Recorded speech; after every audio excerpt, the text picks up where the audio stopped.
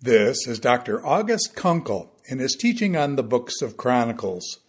This is session number 16, Conflicted Kingdom.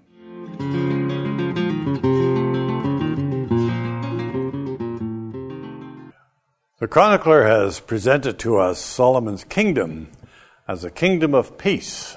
He is the one that represents the ideal of what God's rule is supposed to be. And so the chronicler's presentation is to tell us that this is what God wishes and what God wants. The actual reality of things is not always what we would want the ideal to be. In fact, it most often is not what we would want the ideal to be.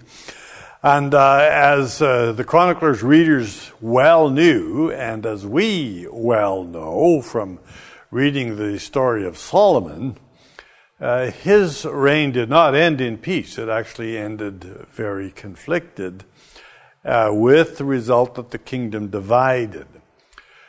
The chronicler never explicitly refers to the division of the kingdom, though clearly all of his readers must be aware that it has taken place in order to understand his presentation of the reigns that are going to follow. But the reigns that immediately follow well illustrate the conflicts that had developed. The chronicler also uses them to show how humbling yourself and seeking God's face will preserve His mercy and will enable you to experience His mercy. But from this point on, after Solomon, what we really have is a story of kings in conflict in one way or another. And though the chronicler is very approving of some of these kings, virtually all of them have failures of one kind or another, and often there is great conflict, and the chronicler does make clear that Israel, the north, was often at war with Judah in the south, exactly the way that we have it in Kings. So our next section in the book of Chronicles is the time from Solomon all the way to the time of Hezekiah. This time period includes the exile of the north by the Assyrians, which the chronicler has referred to earlier on in his work, but doesn't explicitly mention here. And then it also talks about the way in which things did degenerate in Judah, all the way until we get to the time of Ahaz, where the temple is desecrated completely. But what we want to look at now is the first two kings that follow Solomon. The chronicler is going to focus exclusively on the kings of Judah. Yehud, of course, was in some sense a representation of Jerusalem and a representation of the kings in Jerusalem. So the chronicler is interested in Jerusalem as the place of the temple where God is to be worshipped, where His kingdom is to be represented. And so we have here, beginning in chapter 10, the recognition of the division of the monarchy and the return of Jeroboam. Jeroboam had, as we mentioned, fled to Egypt for his own safety because he was in conflict with Solomon. None of that mentioned by the chronicler, but the chronicler does mention the fact that Jeroboam returns, and that we have here the north reversing the affirmation of David. Remember that the chronicler presented David with all of the warriors saying, "We are yours, O David, and our future is in you." Well, here, all those tribes from the north are saying the opposite. Their experience under Solomon has come to be harsh, and they are saying, what portion do we have in David? what future do we have in David? What future do we have in Jerusalem? So the mantra has, in that sense, been reversed. We referred earlier to the conscripted labor, and the person in charge of that conscripted labor was Adoram. So Rehoboam, in seeking to establish his rule as a successor of Solomon, had gone to Shechem.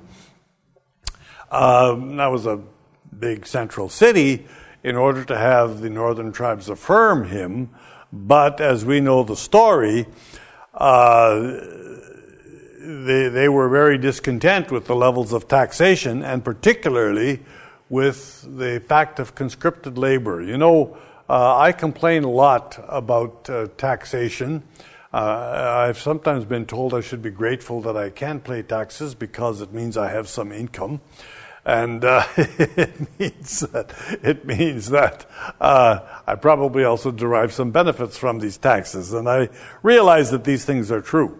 But the taxes seem disproportionate to the income, always, in my case at least.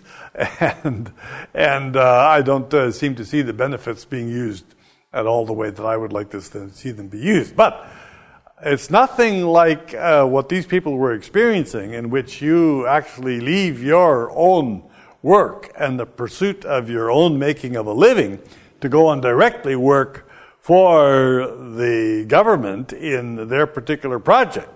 That's 100% taxation, which is not something that I've ever experienced. And of course, it might only be for a portion of the year, but that's still onerous, very onerous. Even if it's 3 months out of 12, that's onerous. And so there was great resistance to this taxation. And when Rehoboam decided that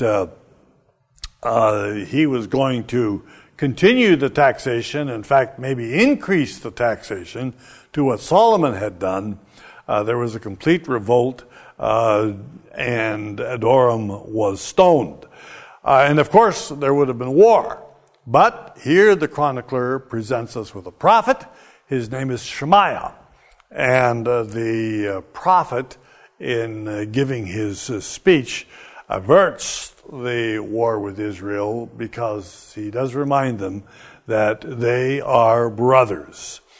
So, with the essential division of the kingdom at this point in time, Rehoboam is king only in Judah.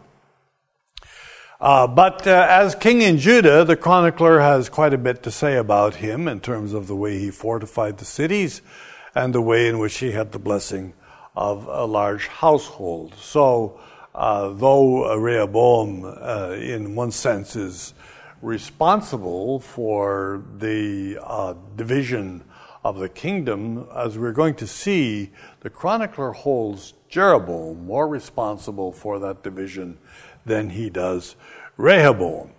And we see that especially in the reign of Rehoboam's successor, in the reign of Abijah. Here we see that there is war again about to break out between Israel and Judah. As we know from the book of Kings, this was a kind of a feature after the division of the kingdom between Rehoboam and Jeroboam, son of Nebat. But here we have the speech by the king. This is one of the most important speeches in the book of Chronicles, chapter 13, verses 4 through 12. Because Abijah the king really lays out the options of God's ideal and what God wants, so that this should not be reduced to political well-being, but it should come back to the promises, and should come back to what God wants for his kingdom. And so he says that rash scoundrels prevailed over an inexperienced Rehoboam. Now, this passage has actually been read in two ways. It is a little bit ambiguous. Who did the rash scoundrels prevail over? Did they prevail over Rehoboam, or did they prevail over Jeroboam? If they the chronicler seems to say, really what happened here is that it was Rehoboam who was inexperienced. He didn't realize how he had to handle this taxation question. And the result of his inexperience was that there was this division. And Jeroboam is the person who's responsible for that division, because he took advantage of this situation in order to make himself king in the north. So there really was opportunity here for reconciliation, but Jeroboam, in his own political ambitions, pursued his own power over Israel and the tribes of the north. So what we have then is the judgment of Jeroboam. Abijah, the king of the south, is able to restore his northern borders, and the northern borders, of course, are usually represented by Bethel, that area around Bethel, a little bit to the north and to the west of Jerusalem. That formed the dividing line between the two kingdoms. And Abijah restored those borders, and Jeroboam died in judgment. And so Abijah comes to be one of those kings who, in the chronicler's estimation, is exemplary. He's exemplary in terms of the way in which he intervenes, the way in which he prevents a war between the two nations, and the way in which he preserves the reign of Judah and the territory of Judah.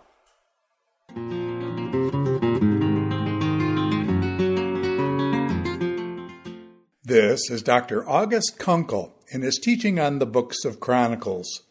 This is session number 16, Conflicted Kingdom.